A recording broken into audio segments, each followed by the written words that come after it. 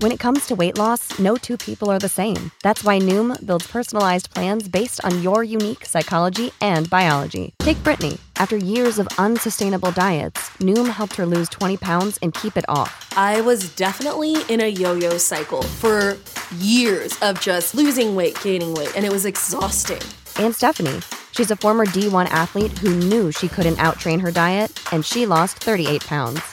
My relationship to food before Noom was never consistent. And Evan, he can't stand salads, but he still lost 50 pounds with Noom.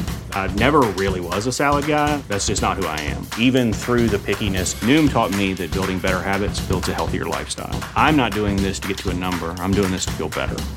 Get your personalized plan today at Noom.com. Real Noom users compensated to provide their story. In 4 weeks, the typical Noom user can expect to lose 1 to 2 pounds per week. Individual results may vary. The future is a hefty responsibility and not one that we take lightly. But then taking things lightly has never been what Hefty is about. That's why we've created the Hefty Renew program that turns hard-to-recycle plastics into valuable resources like park benches and building materials. To participate, simply fill up an orange Hefty Renew bag with accepted items, tie it up, and drop it in with your regular recycling. That's it. It's that easy. It's time to rethink recycling with Renew. Particular valued resources may vary by geography. More info available at heftyrenew.com. This episode of Bend the Knee is brought to you by our bannermen, Lord Jason of House Ross, Lady Amanda of House Richardson, Lord Adam the Young Bull of House Parker, Sir Peter of House Whittingham, Sandy the Dragon, Blood of Queen Daenerys, and Lady of Jameson, Lord Brett of House Fry, Sir David of House Fraser, Lord Nelson of the Long Isle, Sir Joshua of House Ross, Lady Liz of House Hendricks, Sir Matthew of House Perry.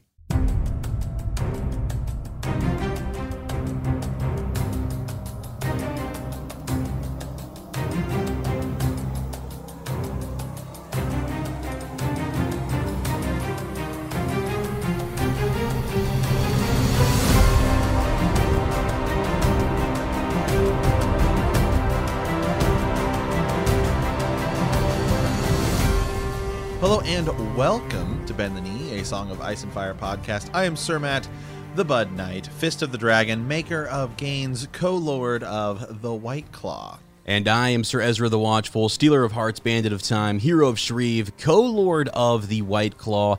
Welcome to our Song of Ice and Fire book club. Today we are into Aria 6 of Clash of Kings, and in our Maester study, we will be discussing Harrenhal.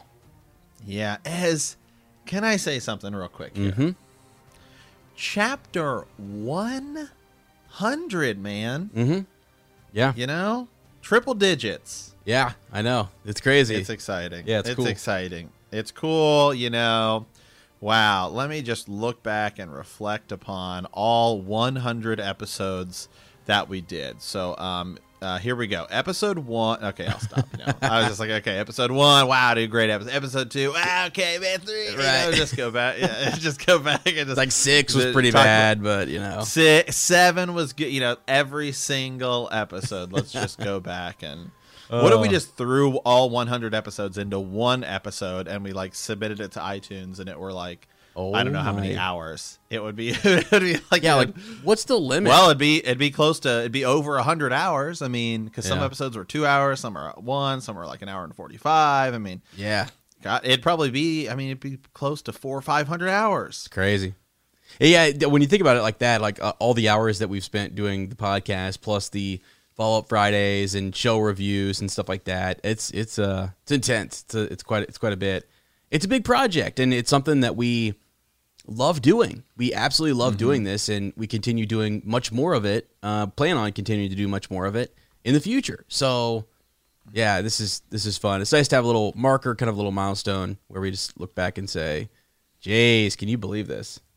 Nuts. Yeah, it's crazy. And I will say real quick, eventually at some point, you know, because even though this is chapter 100, right? So it's episode 100, but we've really done way more than 100 episodes. At some point, the iTunes feed will start to not show, you know, it only holds like 300 episodes, and then it'll kind of drop off. So just know that all of our episodes are, of course, on Podbean, right? So you can go back to Podbean, you can go all the way back to episode 1, even stuff before we were Bend the Knee and stuff like that. So that is all there. Yeah. in the event you click on iTunes, you're like, I want to go back and listen to some of those older episodes. They will click off at some point. So we actually have 209. Well, this will be 210 total episodes on there as of right now, but eventually some of these will click off and stuff. So you will have to go to Podbean to check them all out. Yeah, and then we've actually talked about that, making sure we kind of have an archive, ourselves. At least we've got that to back everything up, because who knows? once Winds of Winter comes out or the pre, we could at one point have 3 episodes a week going on. So who knows? It could be crazy. So yeah, but that's it's awesome. And actually, we'll bring this up now. Matt and I, this is not a joke. Okay, we love doing this, and we're going to keep doing it, and we would love to do it essentially as whether it be full-time, part-time, whatever. Like essentially it is a part-time job. It's actually almost kind of like full-time. We put so many hours into like the research and theories and trying to do stuff for listeners and making this show. So we appreciate your support, whether it's an iTunes review, a comment, a like, a subscribe on YouTube. Literally all of that stuff helps us, and it kind of it helps the podcast. It encourages us to go to more cons, conventions, do more exclusive stuff for our listeners. So I guess I just want to say thank you to everybody who has already done that and who is going to do it in the future. It's just we really appreciate it, and it really does help Matt and I kind of reach our goal there. So yeah, absolutely. Yeah, it's all huge. Every review on iTunes, all of that stuff is just huge. Yeah, as I said, it just really helps push the podcast forward, bring in new people, all that stuff. And we have been pushing a lot more stuff out on YouTube. Just extra content, right? Just extra content, more kind of specific. Here's a specific subject, stuff like that. Because we have a lot of those great subjects, great conversations sometimes that are inside of an episode. And so, we could do an episode where, hey, we're talking about John, but then, Sam's heavy in the chapter. So we talk about Sam, right? Mm-hmm. But then, you may not know it because it is titled John, because it's a John chapter. So yeah, that is where a lot of that kind of stuff is going to be over on our YouTube page if you do want to check out some of that stuff there. Yeah, absolutely. Yeah, we got I even think next week, so we'll have Lady Raj back on. We'll do another Maester study with her, and then we're going to have another YouTube video there as well with her. So it's great. Here recently, I'll just tell folks, we've been doing a lot of Winds of Winter theory videos, and we've also been doing a look back at Fire and Blood.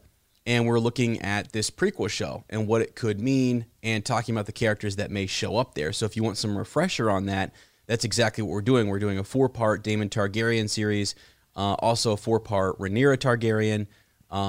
So yeah, that's what we're working on currently. And then we're going to go back to Aegon's Conquest and move through that as well. So yeah, absolutely. So, all right, Ez, man, how you doing today, bud? Dude, I'm great. I'm actually this is awesome. I've had a busy weekend. So I was down with my buddy Lane from An Unexpected Podcast, and we kind of wrapped up Lord of the Rings, which is wild. I bring that up because we are a book club. George R.R. Martin loves Lord of the Rings, is influenced by it, and so I just finished that, and it was sort of like this crazy adventure and journey. Going to be having Matt on later this summer over there as well. So if you're interested in that, we're going to be bringing Matt on, talking about video games and looking at The Hobbit. Later on this summer, towards the fall. So that's a lot of fun. So yeah, it was busy. It was a beautiful weekend though. Absolutely beautiful. And it is here today as well. My sister has her pool up ready to go. So I'm going to go out there later and just kind of, lay out on a floaty and get some of that sunshine. I know that's not always as easy over in Portland though. Absolutely not, man. Yeah, it's been raining over here, which is great because I love you love it. Rain. Yeah, we had a fire last night. That's how it was kind of chilly. So really, it's okay. Yeah. It just comes and goes. Right now, it seems like at one point in the week it'll be like 90. The next few days it's like 50 and rainy and cold. So it's fine. But yeah, man, I've been doing good.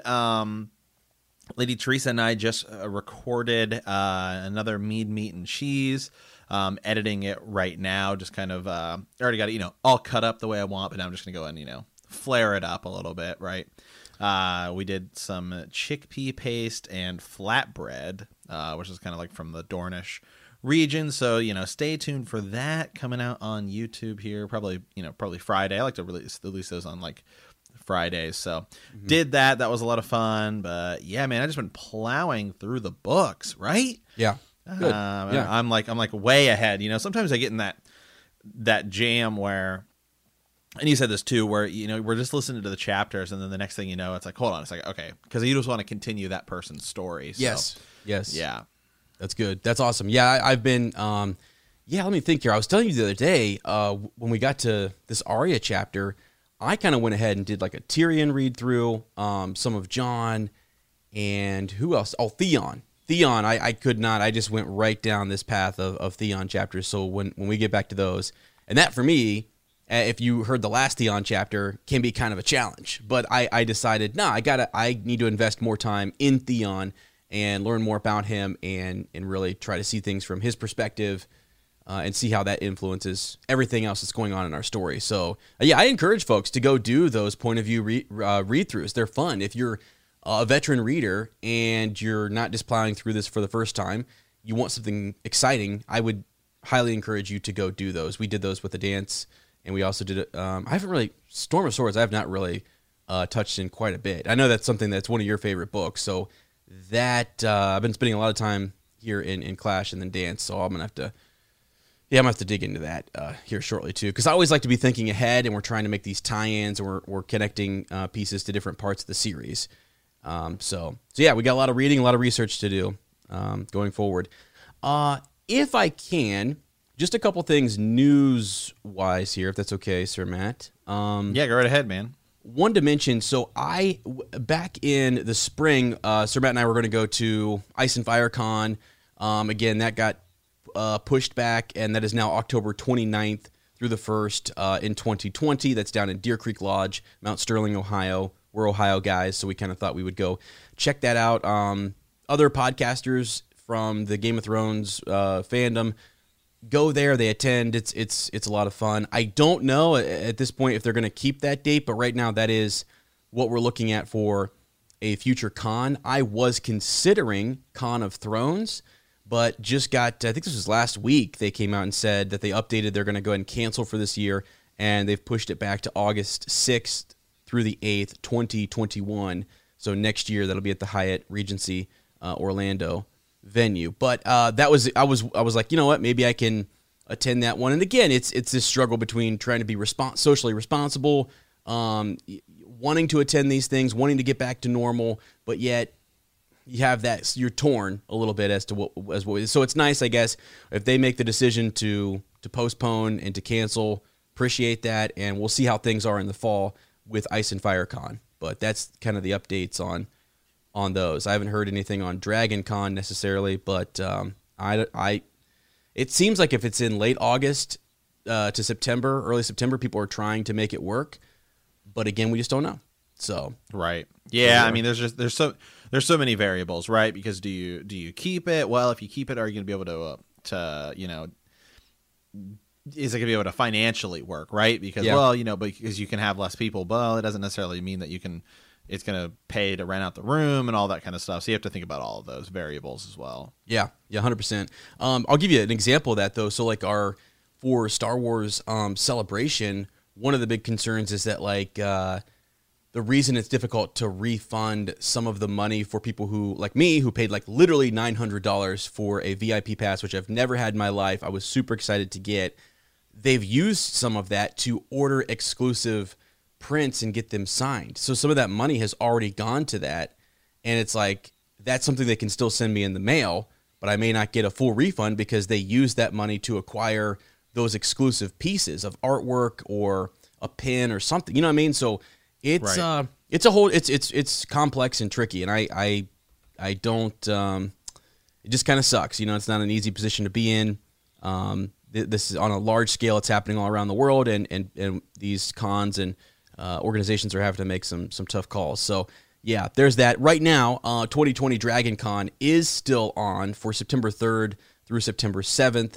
I doubt that I'll be going to that one simply because if Celebration is happening, then I'll probably go to that, and then maybe if I can attend Ice and Fire Con, we shall see. It just all comes down to what is being advised and if it's safe to go, and if that's, we just have to look at that and think about it. So, Absolutely, yeah. We'll see. We shall see. You know, it's as you said, you want to be responsible and all this stuff, but Yeah. it's tough. Yeah. So, all right. Well, real quick, let's give a quick shout out to our personal social medias because we do post a lot of stuff on there really quick. You can follow me anywhere on the internet at Super Gains Bros. And you can follow Ez anywhere on the internet at Womprat_2M. I always just see that and we always skip over and I always think, well, you know, we should plug our social medias. Yeah, I mean, you know, we're always talking Game of Thrones. It's good sharing stuff on there because sometimes I share something that I meant to share on the Twitter and then I don't, and then I realize, you know what, I should have put it back there on there. So okay, right, all right, guys. Well, let's hit up the Maester study today. We're gonna be talking just a little bit about Harrenhal, right? Like, because that's where Arya's story, ends up today, and then ultimately is going to be for the next bit, right? She's going to be there kind of for a while, and I thought it'd be nice to kind of go back over Harrenhal, and we're going to take our time a little bit here today because the chapter itself is kind of short. So, Harrenhal, right? As it is probably, I think it's one of the most interesting and kind of intriguing castles in just like the bigger history of, A Song of Ice and Fire, and not necessarily the castle itself, right? But kind of just like the lore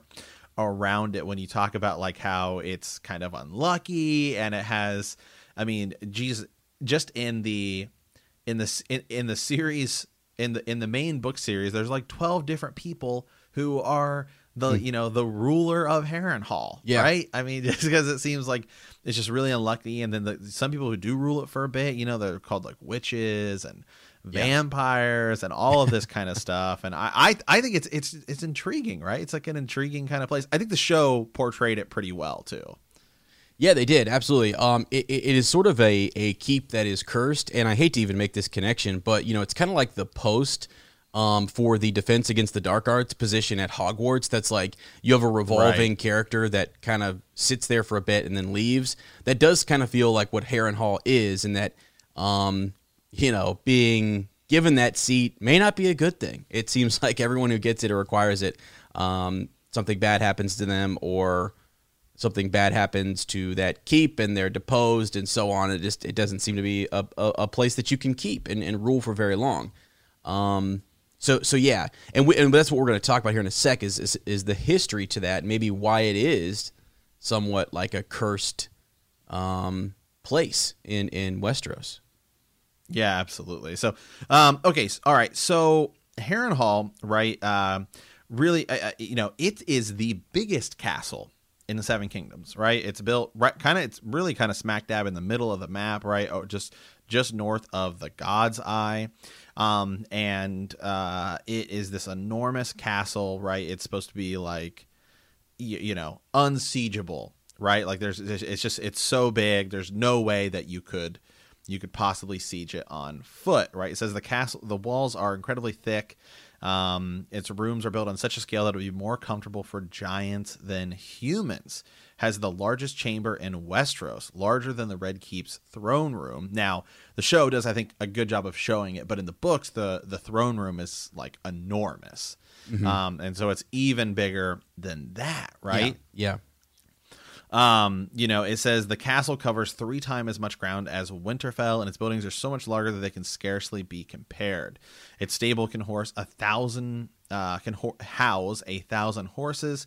Its Godswood covers 20 acres, and its kitchens are as large as Winterfell's Great Hall. But today it's pretty much in decay, and a lot of that has to come to, Aegon's conquest, right? Yeah. and this thing is just burned to the ground. Yeah. Well, I think it's twofold too, right? So it's not only was it destroyed during his conquest and burned up by his dragon, but it's also been that the person who's there doesn't hold it very long or hold it enough to really focus on rebuilding it. I mean, if there's good bones there, you could actually kind of rebuild this and have it restored, but no one has the finances or is there long enough or establishes sort of like a family Like not one family just can kind of keep it and hold it for a long time. It's insane. If you want me to, I can kind of go into some of the absolutely, man. Yeah, absolutely. Yeah, to basically how it's been passed down. So the castle was originally constructed by the order of King Haran Hor, the last king of the Isles and the Rivers. Now that's interesting because we talk about how the Riverlands and the Iron Islands essentially were connected and ruled under by one king, King Haran, and he was not a good guy. So this is the guy who back in the day originally had this castle built, and during, let's see here. Yeah. Aegon Targaryen lands on the shores of Westeros, begins his conquest. He eventually arrives in Harrenhal, where he offered King Haran a chance to surrender. The king refuses. It's sort of the arrogance of this keep that, like, it's so big and it's so large that you can't touch me here. I don't care what you've done to everyone else. This is an obstacle that you cannot overcome. And the coolest part to this is Aegon just takes his dragon super high up into the sky above the clouds and just comes straight down on the keep. You know, it's not like I'm going to fly over your walls and have archers or whoever take me from high towers. It's like, no, I'm going to start way off in the distance, go way higher than you ever thought that I could go, and I'm going to come directly down on you and destroy you. And it's what happens. I think that's the idea is that you think with Harrenhal, you have high keeps, these high points, you have the high ground, if you will, but a dragon can definitely, kind of counter that. So that's what happens. And so from there, we kind of move into, let's see. Yeah, okay. So Sir Quentin, who was the master at arms at Dragonstone, once Aegon destroys and takes out King Haran, it's given over to him. But wildly enough here, 9 years later, Quentin dies from a fall from his horse. His grandson, Gargan, takes over, who quickly gained a bad reputation for taking every advantage of the Lord's right of the first night, sort of like that, and really kind of bad where upon marriage, the Lord of the land there can go and have rights, and it's a bad thing. Right, yeah. So yeah, that happens, and then he is killed by a rebel known as Haran the Red, who claimed to be a grandson of Haran the Black, who was King Haran. After he kills him, he declares himself, Lord of Harrenhal, and then a year later, he is slain in battle. So like within the first 30 years, you have a couple of these guys, a couple different people who they can't even really pass it on to a son without, or if they do get that far, then that son is killed and not able to keep the house and keep it in the family, if you will. So then House Haraway in 44 AC is able to acquire it, but that entire house is killed by Maegor the Cruel because of Queen Alice, who was there. There's a whole thing on Maegor and his wives and how bad that was, but both Harrenhal and Lord Haraway are killed. Every man, every woman, and child. So the curse then starts to go from there to like, okay, it's not even just the Lord of Harrenhal that's bad off here. It's those that are that surround him. Like, and that goes back to Aegon's conquest, where essentially Aegon went in there and just wiped out House Haran or House Hor, essentially. So it's debated whether or not the Haran the Red is actually a descendant, because essentially Aegon went in there and just knocked out an entire house.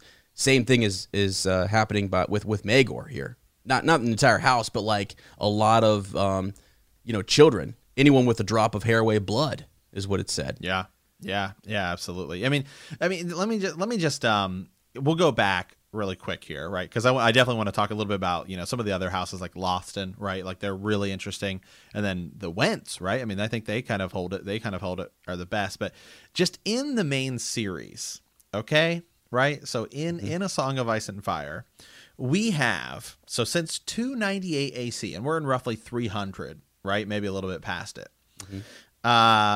You have, right, Shella Went, Jaina Slint, who holds it for literally like a month. I mean, Tywin Lannister holds it for a little bit. Armory Lork holds it for a little bit. Roose Bolton. Peter Baelish is named the Lord Paramount of the Trident, right? And he is actually the one who it's kind of given to, but he actually never goes there and takes it.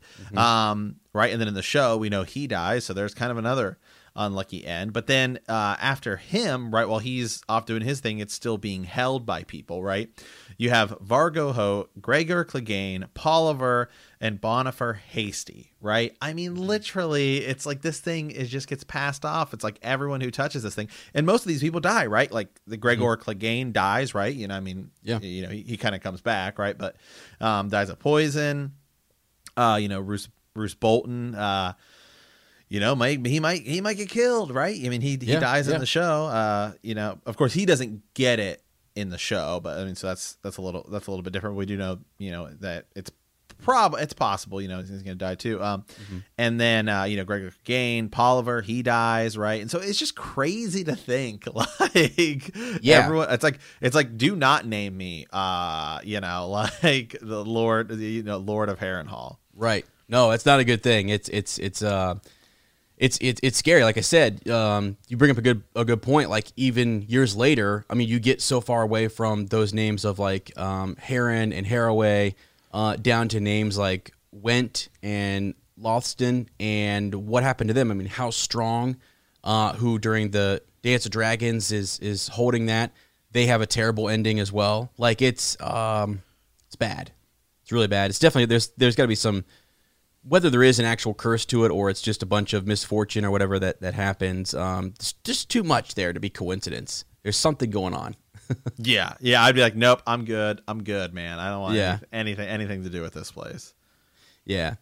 So it's we'll see. I mean, do we have thoughts? I guess while we're right here, taking a second, like on Harrenhal in Winds of Winter, will it be?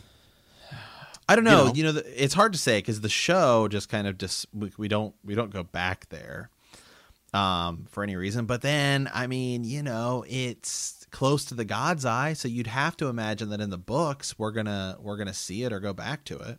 Mm-hmm. Yeah, I kind of think that Baelish may get in a bit of trouble in the Vale and may have to fall back on this alliance with the crown or the throne, Lannisters, whoever you want, whether it's Tommen or whoever, and may have to go actually back to Harrenhal. You never, we don't know yet. Right. If he just depending on how things work out there in the Vale, but he may be outed there and may go back there and may come to a bad end, like that. He may have some kind of crazy ending there.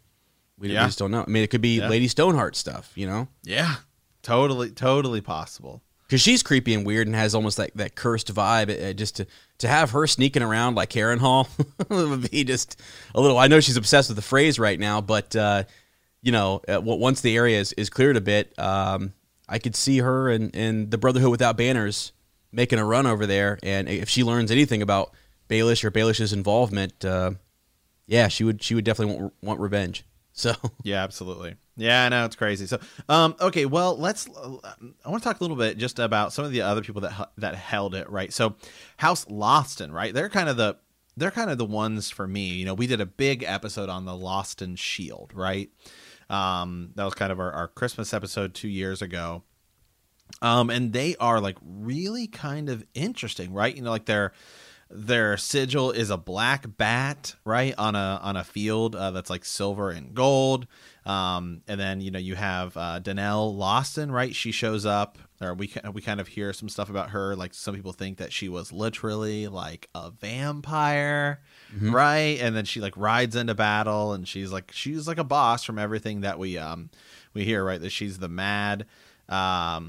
And so they kind of hold it, and then we don't really know like what happens to them, right? They just kind of like die out. It's kind of unknown. We just know that it is brought down in the reign of Maekar the First, and then it moves on to House Went, right? So they're kind of interesting because House Went, right, is you have one of them who is one of the Oswald Went, right? He is a member of the Kingsguard. Right, and he's slain at the Tower of Joy. Yeah. Yep.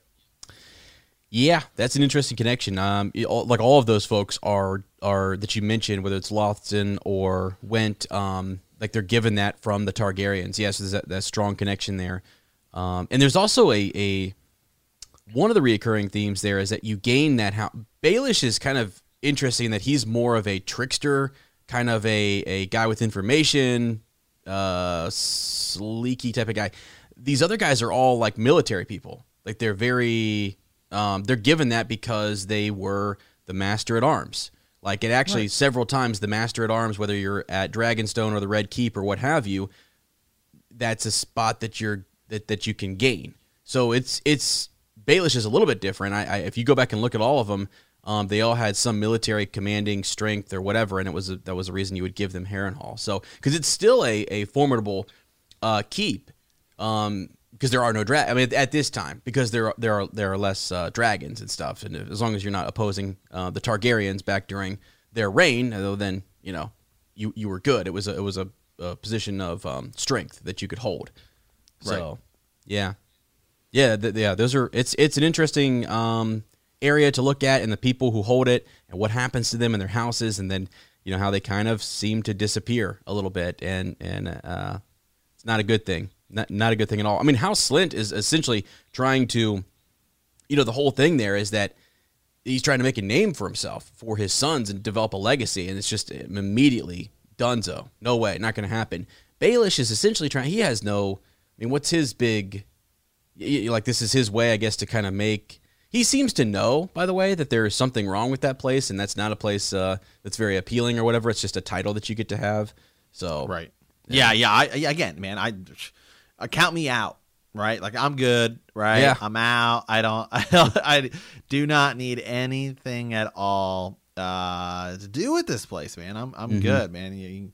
Count me out. So, all right. Well, that's definitely just some news, and of course, just real quick here before we move on. I mean, obviously, then if you want to talk about Harrenhal, I mean, the tourney at Harrenhal, right? I mean, that's crazy that you can talk about it. Well, it brings the whole realm down. So I know, dude. Yes. I mean, yes. So there's obviously that. So all right, well, let's move into the reread for today, where we'll get to Harrenhal.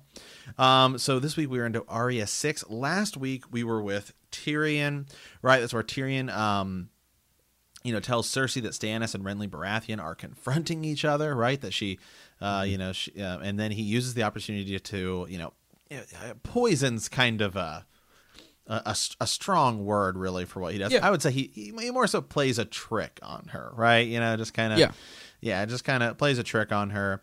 And then he ultimately ends up confronting Grand Maester Pycelle about his actions, right, regarding the information that Tyrion kind of told people. So there's certainly that. So this week we're in Arya 6. Last time we were with Arya, she was on their way to scout a village, right? Gendry finds out that Arya is a girl, forcing her to reveal her true identity. The village turns out to be occupied by Sir Gregor Clegane and his men, and Gendry is captured. During a rescue attempt, Hot Pie panics, leading to Arya's capture as well. Later, a spearman kills Lamy rather than carry him. So this week, 8 days pass before they leave the village. Each day, one of them is tortured by the Tickler for information about where valuables and food is hidden, and the whereabouts of Lord Beric Dondarrion, which of course they don't really have any information on. Finally, they are marched to Harrenhal to serve under Tywin Lannister. Arya, after complaining about being assigned to the kitchen, is assigned to the understeward in the Wailing Tower, Weiss, who is kind of Weiss is kind of a interesting character. So, let's dive in here. So, fear cuts deeper than swords. Arya would tell herself, but that did not make the fear go away. It was as much a part of her day as stale bread and the blisters on her toes after a long day of walking the hard, rutted road. She had thought she had known what it meant to be afraid, but she learned better in the storehouse besides the God High. 8 days she had lingered there before the mountain gave the command to march, and each day she had seen someone die. Gosh. Yeah, I mean, the mountain in this chapter, right, and the men surrounding him, right, they're just, this is what they're doing. They're going around and they are going to all of these little villages, all of these, unmarked towns, and just demanding information, and then just slashing and burning, right? Looking for information on Beric Dondarrion, and this, which is, one of Ez's favorite characters. And this is really also kind of a Beric Dondarrion chapter, right, Ez? I mean, this is where we're starting to get this is where we start to get some of that. Well, like, I heard he died here. Well, I heard he died here, right? And so the interesting thing about that is, okay, well, did he actually die that way, right? Or, the story gets bigger and bigger and bigger, or, we know he dies many times. And so, well, he did probably die that way, and he did probably die that way. And so it's kind of interesting, right? When you think about just point of view and perspective and all of that. Yeah, absolutely. So this is, I guess as we look at our major, just big talking points and takeaways for this, Beric Dondarrion out there, he's almost like this Robin Hood, who is like maybe fighting for the people, but the people don't know who he is, or really they know about, they understand that he's significant, and maybe there was some rumor beforehand, but they don't really know anything. That's a secret. They're on like a secret mission, man. They're trying to stay out of the way of the Lannisters, and especially the Mountain. I mean, they're also trying to hunt down, and where they can, they're trying to help out and stuff, but it's wild. It's really unfortunate that you see these people being tortured for this information, and they have no idea. Right. And it just shows you the cruelty behind the Mountain, because one day there's like someone will give information, well, that they went north. The next day they went west, then south, then east. Well, we've covered every direction. No one's giving anything concrete. You got to look at this and say, these people aren't giving you anything. Plus, they know you're just going to kill them afterwards. You've not shown any reward for giving information. So what does it matter? That's tough. It's crazy. Arya kind of looking at this and seeing people being pulled out for whatever reason, trying to say like, well, if I don't look at him, he won't pick me. There was no logic to this, whatever. Everyone was seen, and everyone was going to be called upon at some point during their travel to Harrenhal. So yeah, it's bad. I feel it's one of those kind of like harsh realities of war where Beric Dondarrion and his men can't do anything about this right now. They are doing great things, but unfortunately their whereabouts being unknown is causing a lot of pain for these people, and even though they're trying to help, I think this would have, I kind of think these people would have been killed anyways. I think they're held on to because they're trying to gain some information, they're trying to whatever, but you look at other villages that the Mountain has been to, and they kill, they do whatever, and move on. Now they're this new tactic, well, not really new, they've been using it, where they pull people in and try to acquire information, is especially hard to take because it's just prolonging the inevitable until they get to Harrenhal. But yeah, it's wild. It's a gruesome sort of beginning to this chapter. Yeah, absolutely, and that's that's going to be Arya's story, right, for the next little bit, right? Is just, I mean, we see a lot of hardships, a lot of pain, a lot of kind of gruesome stuff, right, with what's going to happen with Harrenhal and kind of the Mountain and all these people that are kind of in this party and company that we'll see here. And so we see that in the chapter, right? Each day they're really just kind of hammering, right? All of these people, all of these questions, as you said, right? How many, when, what banners do they fly? Where do they go? Where was the village? And people don't know, where is Beric Dondarrion? And so they just kill him, right? They're literally just killing all these people who have no idea what's going on. No, they don't even know. I mean, like, they don't even know how to tell. It's just nuts. Like, this is where they're just men who are, I don't know whether it's just bored or whatever. Like, information that they get. I mean, you're not gonna. Are you following every single one of these leads or whatever comes out of a panicked person's mouth? Like, are you sending forces north? I mean, what do you tell Tywin and others? Like, you have 50 different accounts as to where they're at. How is that helpful? You know what I mean? Right. So it's not even really that great of a process in trying to acquire information.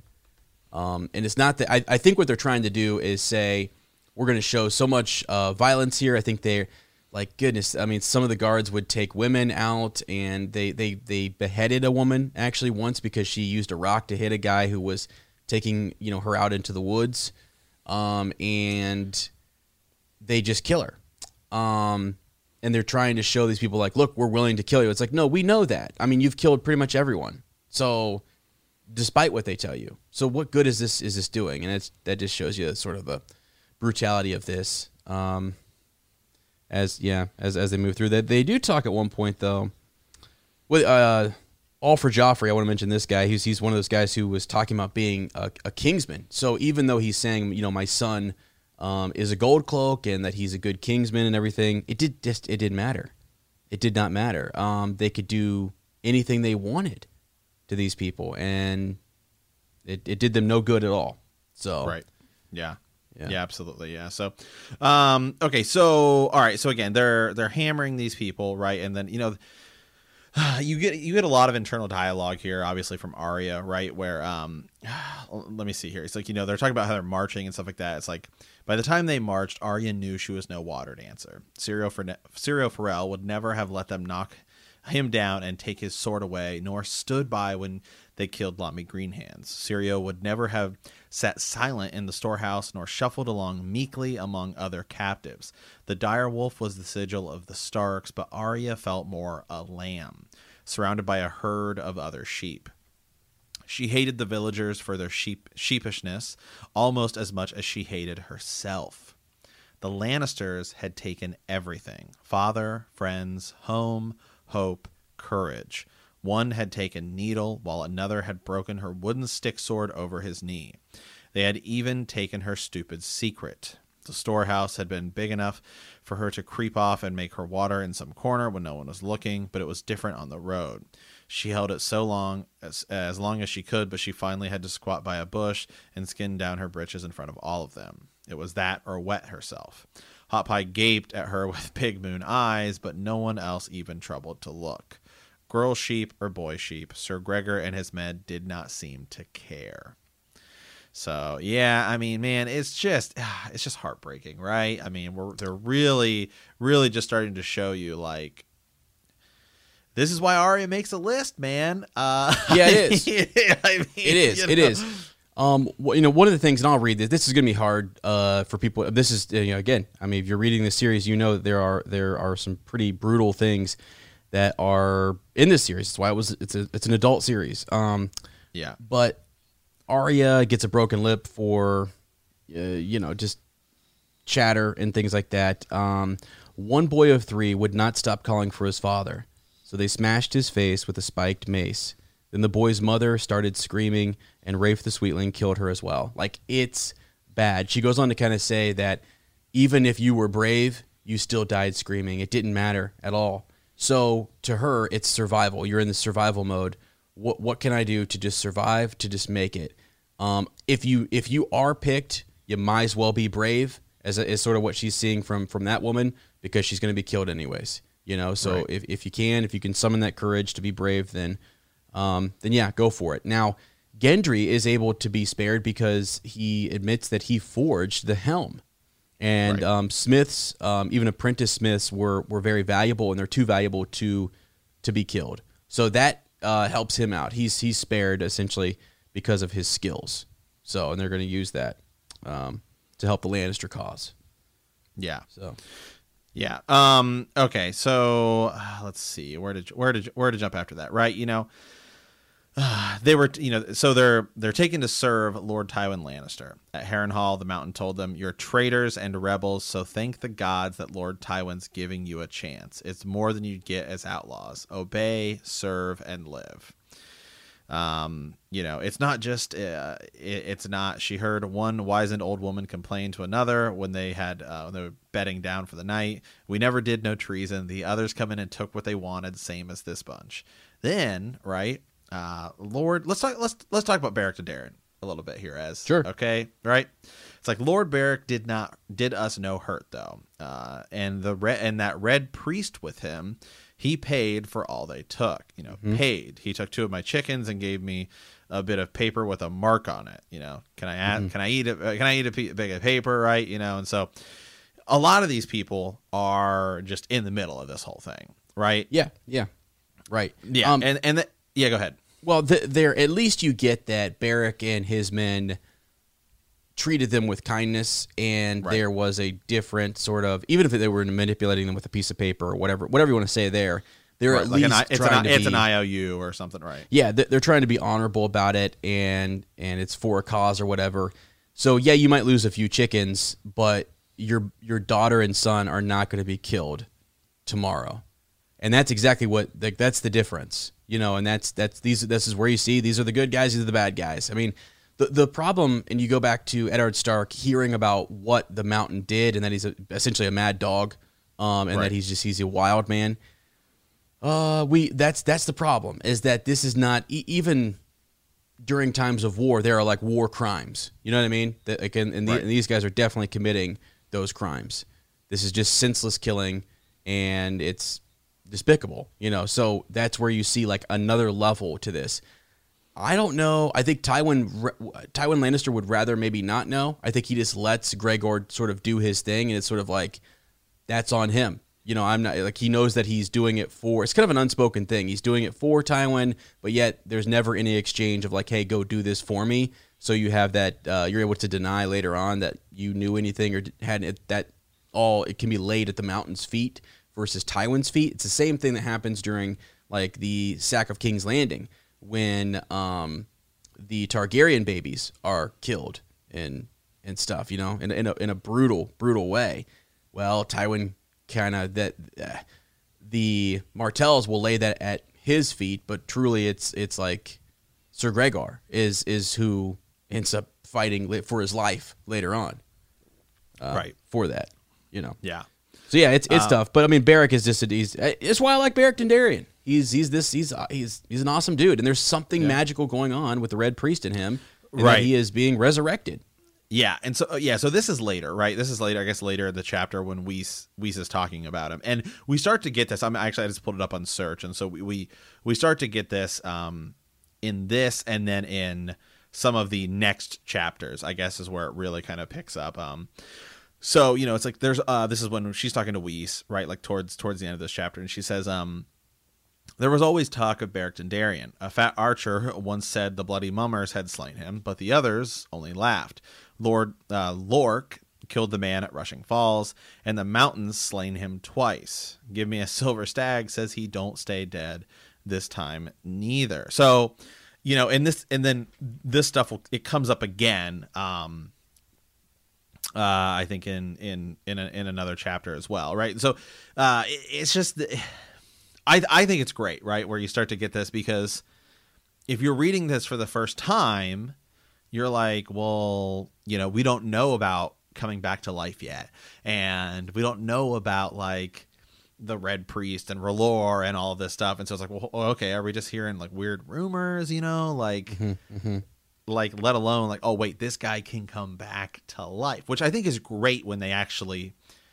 When you see it happen, right? Like later when we see it happen, right? Like right in front of our eyes, and it's the first time you see somebody come back to life, and then it's really starts to make this whole like, it really all starts to click. Like, hold on a second, this R'hllor business with like, because R'hllor is really you see some stuff with Dany, right? And we see the others.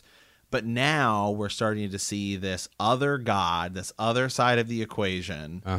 And like, wow, they have some serious power, man. I mean, Melisandre, yep. Whether it's through some sort of alchemy or something, she survives poison.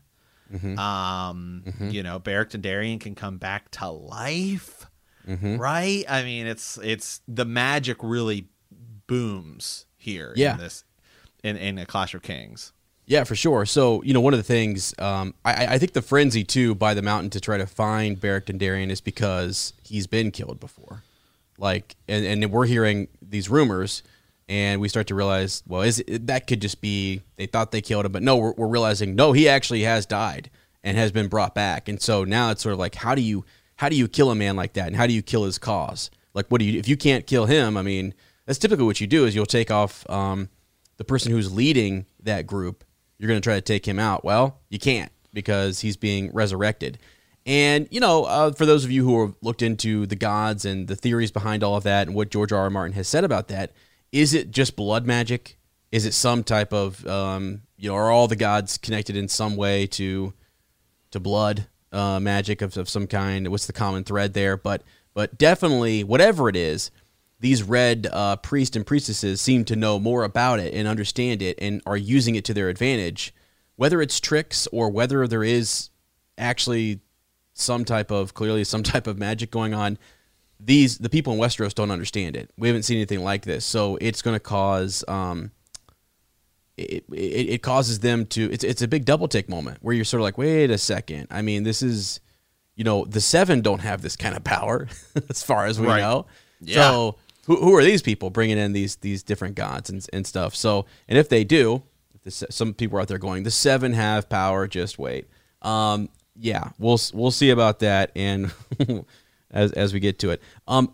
So yeah, I'm glad you brought that up because it's going to be kind of the theme moving forward as we learn about the Brotherhood Without Banners, and it becomes more of a legend is growing right in front of our eyes. We've heard Sansa sing about legends and the stories of these other tales, but now we're seeing Beric Dondarrion become a legend right now, and I love that. That's why I like him so much, and I love the Brotherhood Without Banners. One, it's a sick name, and two, it's just like they are out there fighting. Three, they're also carrying out Eddard Stark's last orders. Okay, so let's go. Anyways, I wanted to mention too, though. So as a part of Arya's development, she is, while she's sitting there, and this is kind of middle of the chapter, and then we can bounce to some of the stuff at the end. As you say, Whis is interesting, and what happens to him later on with Jaqen H'ghar is something that Arya will ponder over for a while. But she's looking at these different individuals, and she starts to, as you say, she was developing her list. This is why she develops her list. She starts to look at those individuals who are maybe lazy or cruel, or smart or stupid.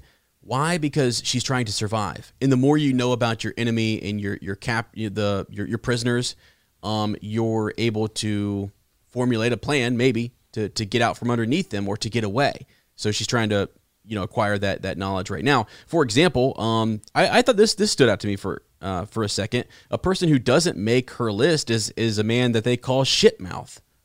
And seriously, does I know. What, it's just some of the names, you just get going and you're just like, what? I know. Where did that come from? It's because he has foul language. But if you ask for an extra piece of bread, he would give it to you.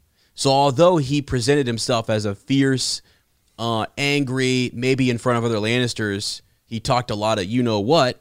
Well, but privately, I think he has sympathy for these people. So Arya looks at that and says, you're not on the list, but I also see you as maybe someone who I could use to help me out later on.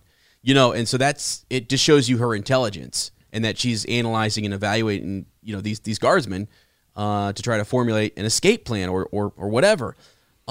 And then the next paragraph after that, if anyone, I'm not going to read the whole thing here, but if you ever want to go look at why does she hate each individual and why are they on her list, she actually goes over that. She says that she's polishing her hate the way that Gendry would polish his horned helm.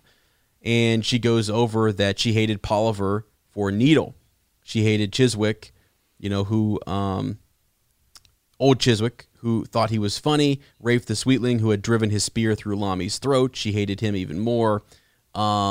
She goes on here, Sir Meryn for the killing of Syrio, the Hound for killing the Butcher's Boy, Sir Ilyn, Prince Joffrey, so on. So she goes over that's not the full list. There's more, and she goes over exactly why she hates each one of them, and just gives you that quick sort of reminder as to why this person is now on my list. And again, that list will change, and it will be added to as we go on with our story. Yeah. So yeah. Yeah. I mean, yeah, and so. As I just think about it's the next couple of chapters are all relatively short chapters, so it's gonna be intriguing for the next couple of weeks as we're like, okay, well, because they're all kind of building, right? And so we get to the Dany chapter and stuff like that, and we're in this weird stretch in A Clash of Kings as we're gonna start setting up, we've been talking about that, right? Okay, it's like. A lot of beginning chapters. Okay, they're setting up. Well, now we're into that. Okay, we hit our phase. It's how a story goes, right? It's like a roller coaster, up and down, up and down, and up and down. So now we're getting to that big push where it's we're gonna start getting to stuff with Arya and Jaqen H'ghar, right? Yeah. And The the meat, man, we're getting right into it, right? Which is great, and that's where we're headed, right? With Jaqen H'ghar and the list and Arya's, slowly becoming the character that she's going to become, which is a badass who may or may not kill the Night King. Okay. Yeah. I mean, exactly. You tie that all the way in. It all starts here. Right. 100%. So, it's funny too. You think about locations. Harrenhal is a significant location for her now. And so I think about things that we saw in season 8 and things that may happen in Winds of Winter, and even some of the stuff that we saw like with Walder Frey and stuff, and her when she comes back from the Faceless Men. I'm thinking some of that is going to be different. And you look back at maybe some, oh gosh, wouldn't it be significant for her to have a really cool kind of moment back at Harrenhal later on?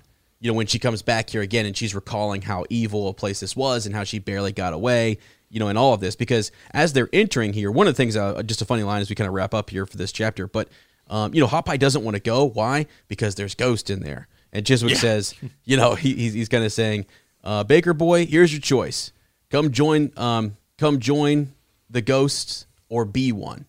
And it's sort of like, so it's a scary place, and it's to be talking about all of these magical things with Beric Dondarrion and the Red Priest, and then Arya and Jaqen, and to have the setting be Harrenhal, I think makes it creepier, right. And about the lore, and you're sort of like, this would be the time to turn on a magical moment. In King's Landing, there's less of that effect because they don't believe in it. There's more that presence of maesters is kind of stuffy and overwhelming, but here at Harrenhal, you still see the scars of dragons.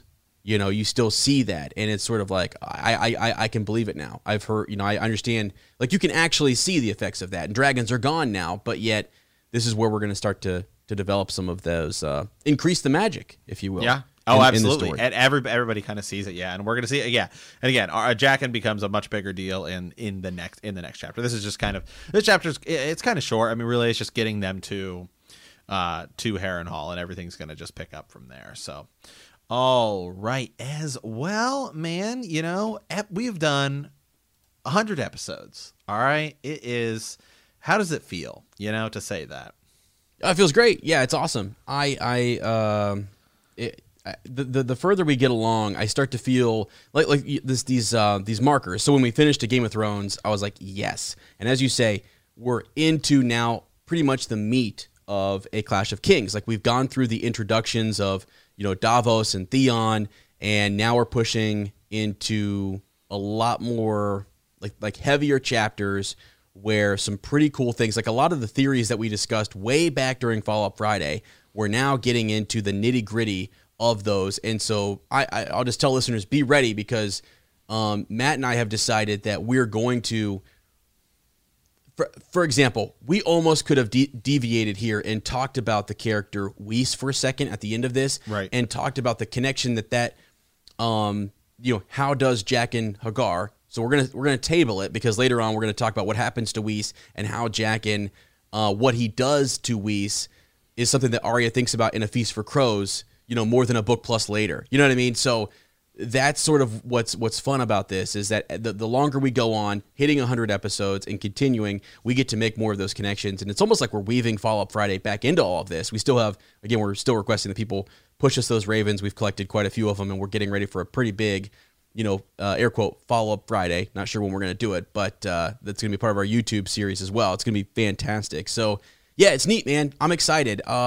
Just because the deeper we get in here, we're going over those lines. I mean, as I'm rereading this, I'm highlighting some of these lines saying, this is significant to this theory. And I'm earmarking it, and I'm putting a little note in my book to say, when we cover that theory or it comes up again, I now have like the exact line where some of these that have been well accepted theories harken back to. So I can go back in my book and find those, and we can understand why people decided to think the things that they did. Because we had an interesting conversation about Jaqen H'ghar and whether or not he was actually the man in the cage or not. Like that right? What was his mission? Where was he going? Why is he going to Why is he a part of the Night's Watch? What is it that he's trying to acquire? Those things are really interesting in a reread to look at, and that's what we're going to continue to do. So for me, it's awesome. I'm super pumped about it, and I know you are too, right?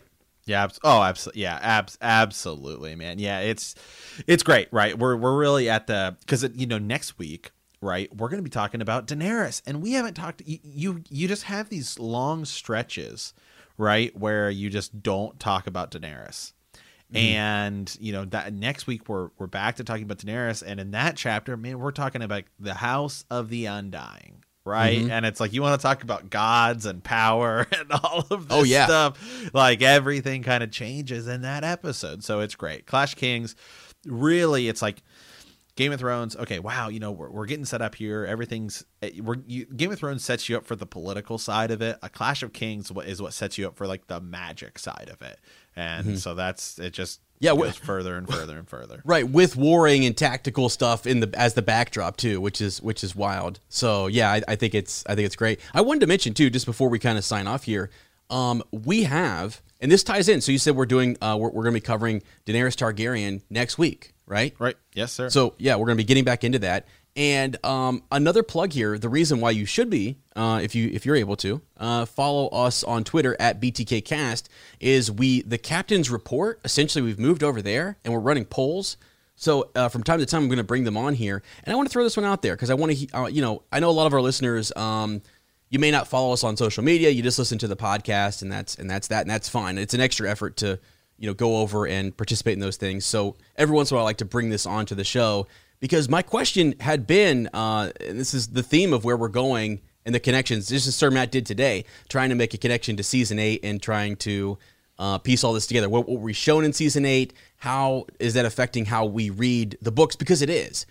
As we read the rest of this story, we are reading it with the knowledge and the viewing of Season 8. And I cannot help but it is impacting sort of what I'm seeing and how I'm thinking. And that's very, very unique. But the poll that we recently ran for the Captain's Report is, will Daenerys Targaryen burn down King's Landing in Winds of Winter?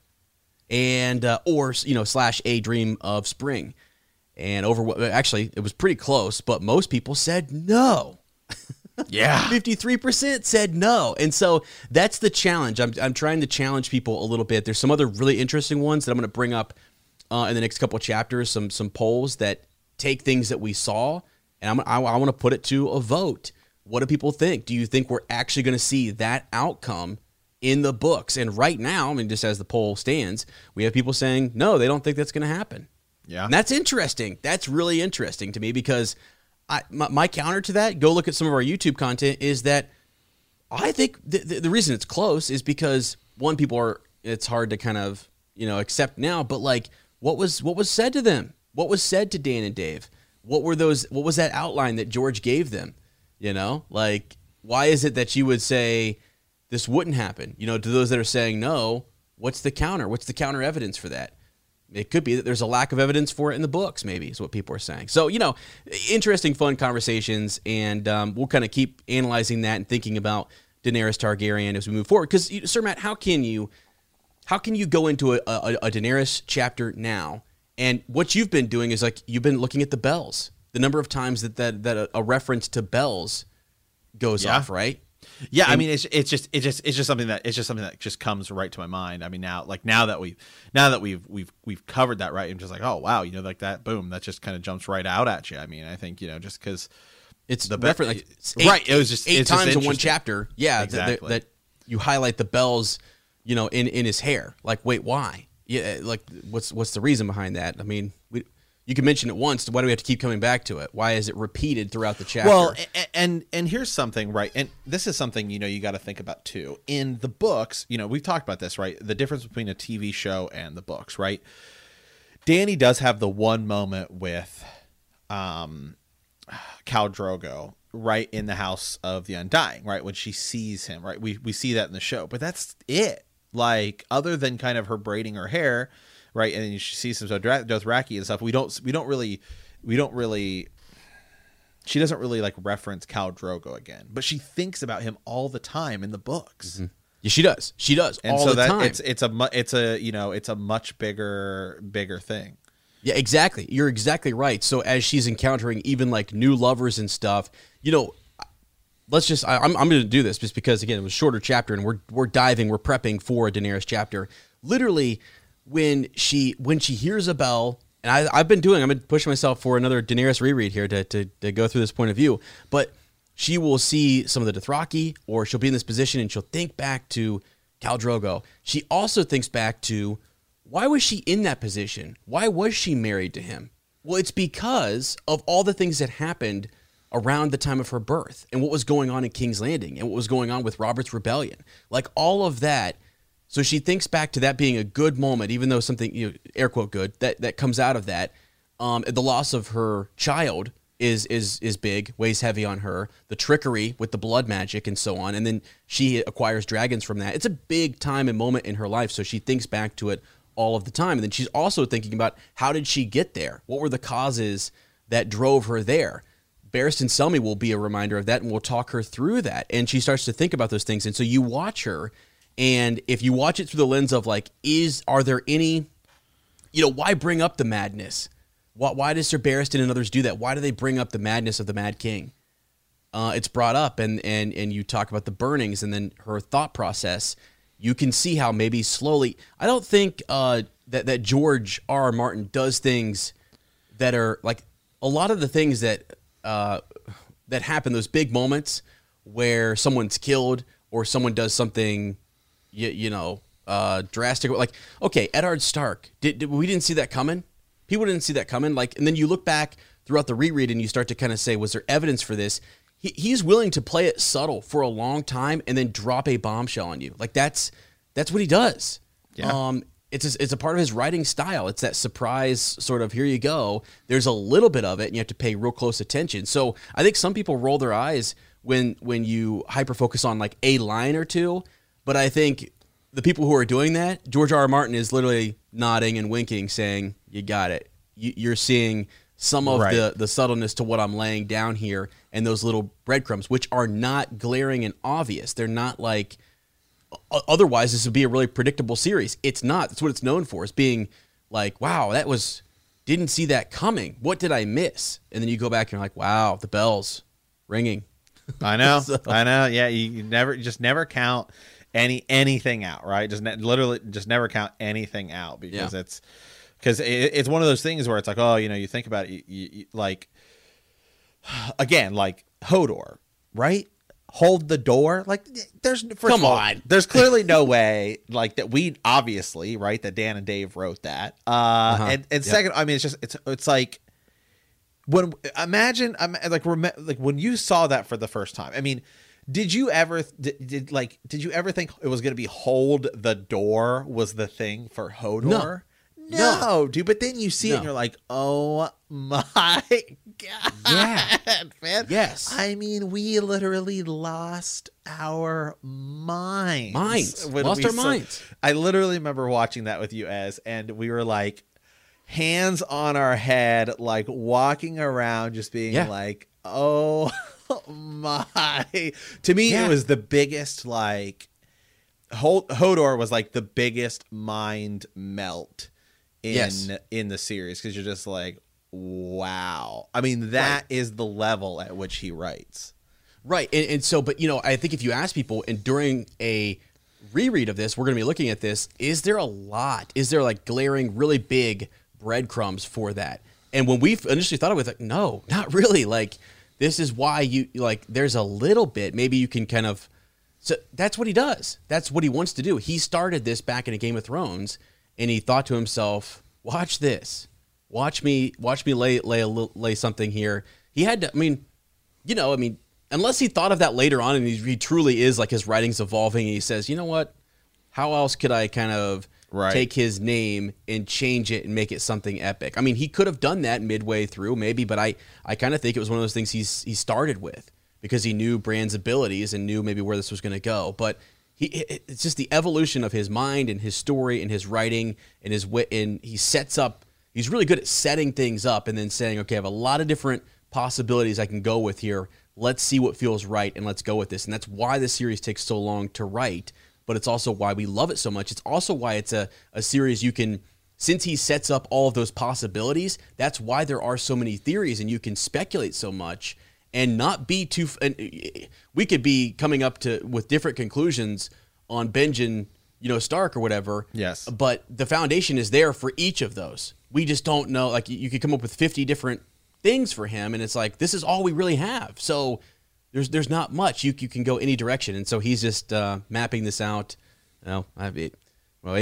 Is he? I don't know what he's doing right. Right. But I like to say that he is, but yeah, we'll see. It's just cool. So it's really cool. So keep that in mind. I guess going forward, we're going to be diving down those rabbit holes, and we're going to be looking at this through that lens, trying to say, like, where are those breadcrumbs that led to some of the conclusions in season 8? And we have to keep in mind that we do not know whether or not Dan and Dave altered some of what he told them. You know what I'm saying? Because his answer to was season 8 going to be the same ending was yes, no, that part maybe. yes, who this knows? part no. Yeah, who knows? Exactly. He went back and forth, and he was like, I'm not going to tell you which are the yeses and which are the nos. But yes, some of the conclusions will be the same in the book, and no, some of them won't.